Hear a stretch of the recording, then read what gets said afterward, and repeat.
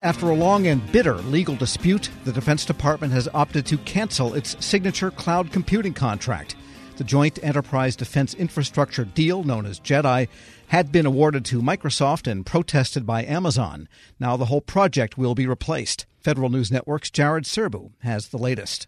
Jared, tell us exactly what they decided and why they decided it now. They decided to completely cancel the JEDI contract after its initial inception all the way back in September of 2017. It has taken a long road to get to this point, but DoD finally decided that the JEDI cloud, as conceived all the way back then, no longer meets its needs, and that they really need to go down the multi-vendor, multi-award approach that, if you'll recall, a lot of people were urging them to pursue all the way back when the RFP came out a year later in 2018.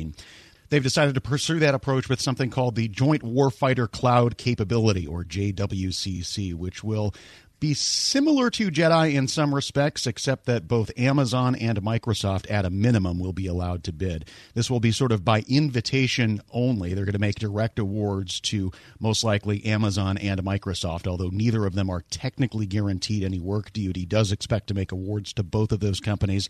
They're also leaving the door open, Tom, to the possibility that other large cloud computing providers could get into the mix under this new award as well. So John Sherman, the acting DoD CIO, is personally reaching out to IBM, to Oracle, and to Google, to top executives, all three of those companies, to start to probe whether it makes sense to do some additional market research to see if they might be able to get on this JWCC contract as well. But as of now, it's looking like just task orders and spots on this new IDIQ contract to Amazon and to Microsoft. I was going to ask, if it's an IDIQ with multiple vendors, they don't need to do a whole new solicitation and bid evaluation? Can they convert what they had done when they selected only Microsoft to somehow include Amazon now also? No, this will be an entirely new procurement. So JEDI, as we know it, is essentially dead. They are going to terminate the award to Microsoft that they had made. It's going to be a termination for convenience, and they'll have to do some negotiations with Microsoft to figure out exactly what they need to do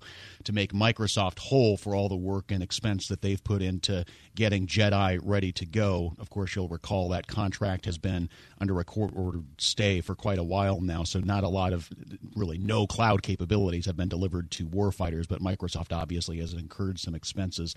But yeah, JWCC will be an entirely new contract, a somewhat accelerated approach because, again, these are direct awards over up to 5 years to, like I said, at least these two companies. The schedule for this right now is looking like they'll have a full solicitation for JWCC out in mid-October, and then they would expect an award, Sherman says, sometime between April and June of next year. So even hitting the reset button really does not accelerate things a whole lot more than they might have seen, honestly, if they had stuck with the JEDI approach in court, presuming they were able to win that litigation. But as Sherman told us yesterday, they just didn't feel that the single award approach was going to work for DoD anymore, didn't meet its needs. And he made sort of a startling admission, I thought, which was that probably stopped making sense about a year ago and maybe more. We're speaking with Federal News Network's Jared Serbu. So in a sense, though, they sidestepped some of the issues surrounding the whole protest in the first place, that it was politically tainted and so on, and simply are just starting a whole new game, in other words. Yeah, and unfortunately, I think we'll never know the exact reasons why DoD completely backed out of this, whether there were some litigation concerns. We do know the department said all the way back in February that if Amazon's lawsuit, all of the counts in the lawsuit stayed intact, they would have to go through even more protracted litigation rather than this bid protest has already been in, because one of Amazon's claims is, as you alluded to, improper political influence on the part of the Trump administration. Amazon has been asking, and still, as of last Friday, still was asking for things like depositions from former Trump administration officials. In those filings last week, they had accused DoD of continuing to withhold evidence in the case, including documentation that they think would prove political influence and anti-Amazon bias. So there were a lot of things wrapped up in this litigation that, in addition to JEDI no longer making sense for the department, I think the department is probably very happy to put behind it.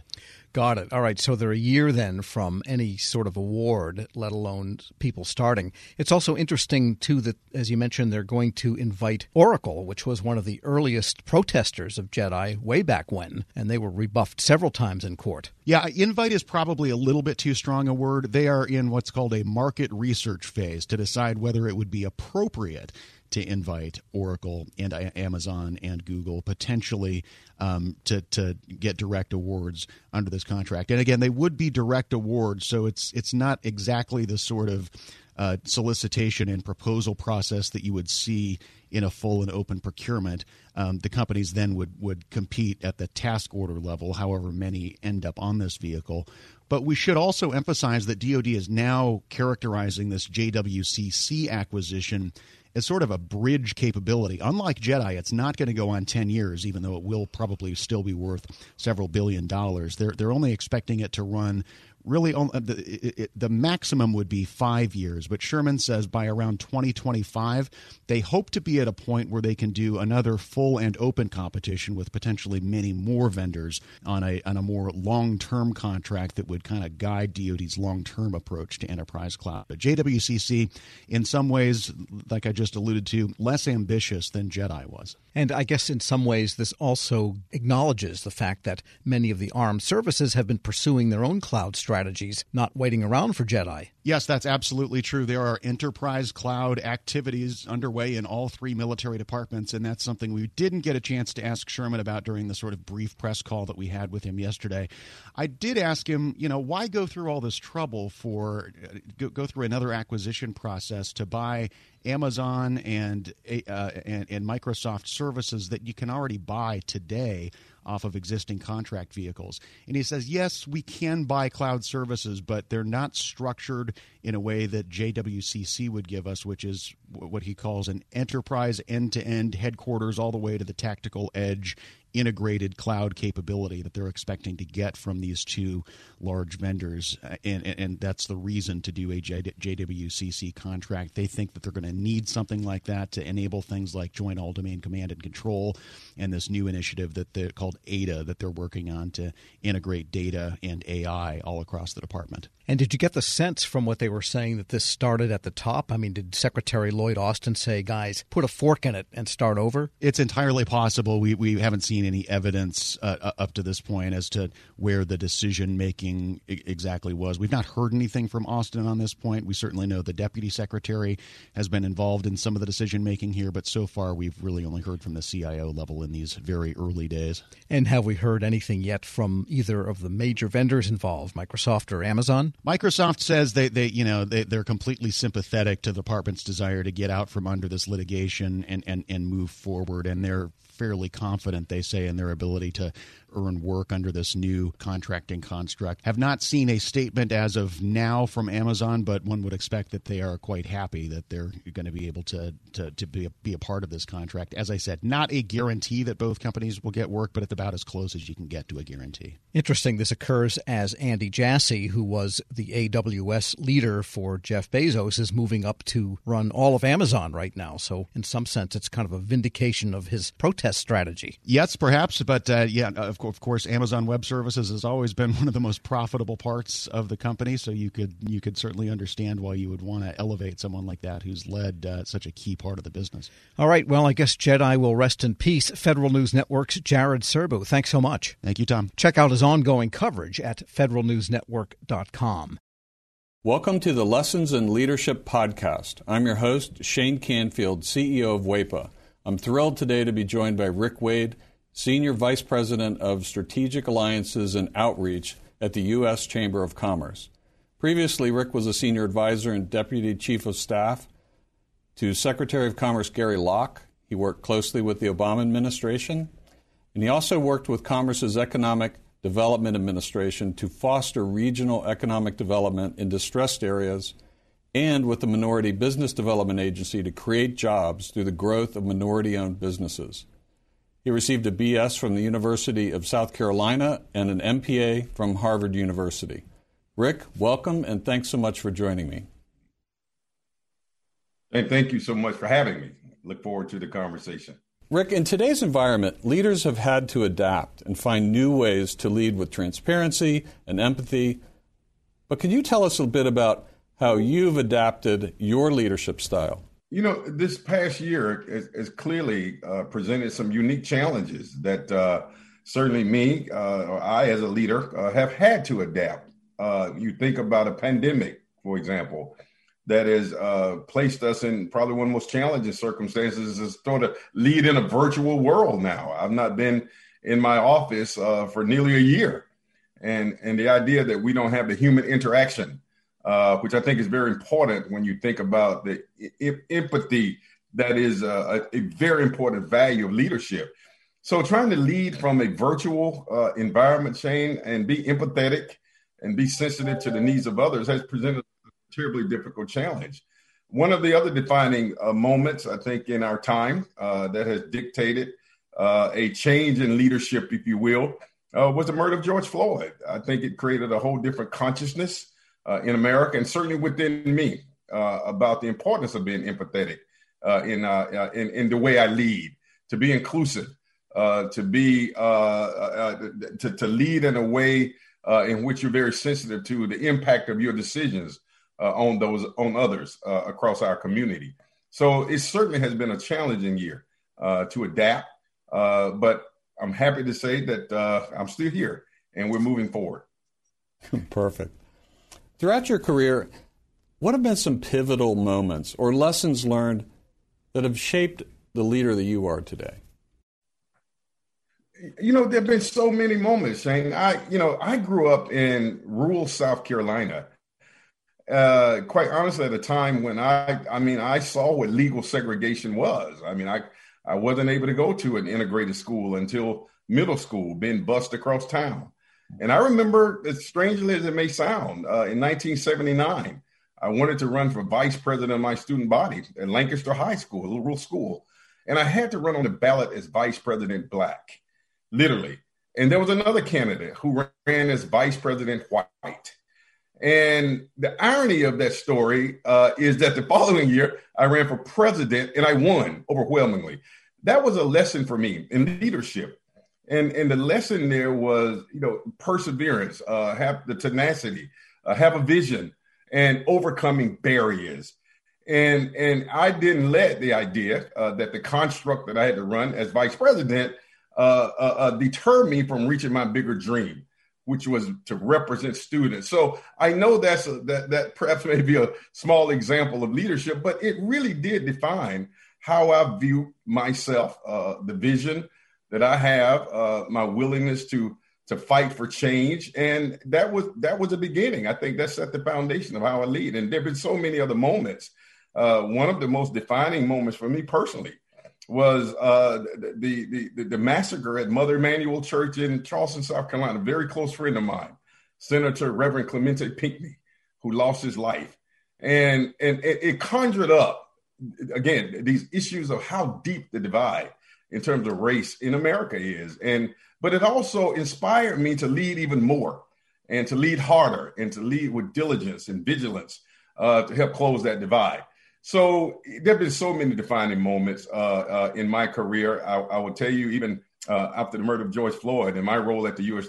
Chamber of Commerce to galvanize the business community, inspired by that tragedy. And now we have a whole broad, historic, sweeping, what we call equality of opportunity initiative that I'm leading, that I was inspired to develop. And we're bringing together corporations from across America to address what we call equality of opportunity. So my point there, I think, with all of these moments, they've all been pivotal moments at different parts of my life, my career, my journey. And I've seized those moments to make the best of what I could. It's fantastic. It's a great, great answer. Many stories. Thank you very much for sharing that. Who is the most impactful leader in your life, and what quality did you admire about them? I can't say that I had just one, but I would tell you the one person whose historical leadership has inspired me the most, and that is the leadership of Dr. Martin Luther King Jr. And there's so many attributes there that are consistent with my values. But the one part of his leadership was vision. And I mean, the idea that you can have a dream, which we often define and think of his big I have a dream speech.